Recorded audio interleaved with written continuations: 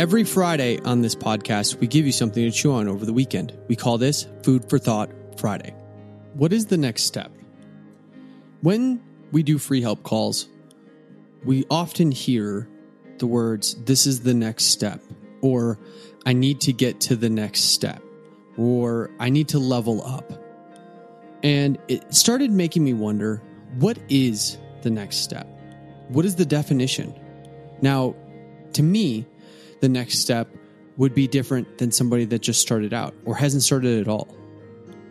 The next step can be anything. The next step could be finding a new coach, so you're not coaching every single class. The next step could be finding a doctor or a chiropractor to start operating within your business. The next step could be to make $1 million in gross revenue. Whatever your next step is, over this weekend, I want you to define it. Define what your next step is in your business.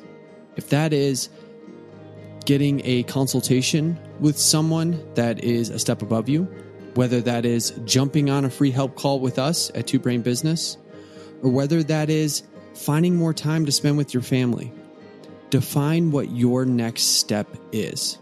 What you need to do to get there is the most important piece. Make sure this weekend you spend the time to figure out what your next step is and the steps to get there. Have a great weekend.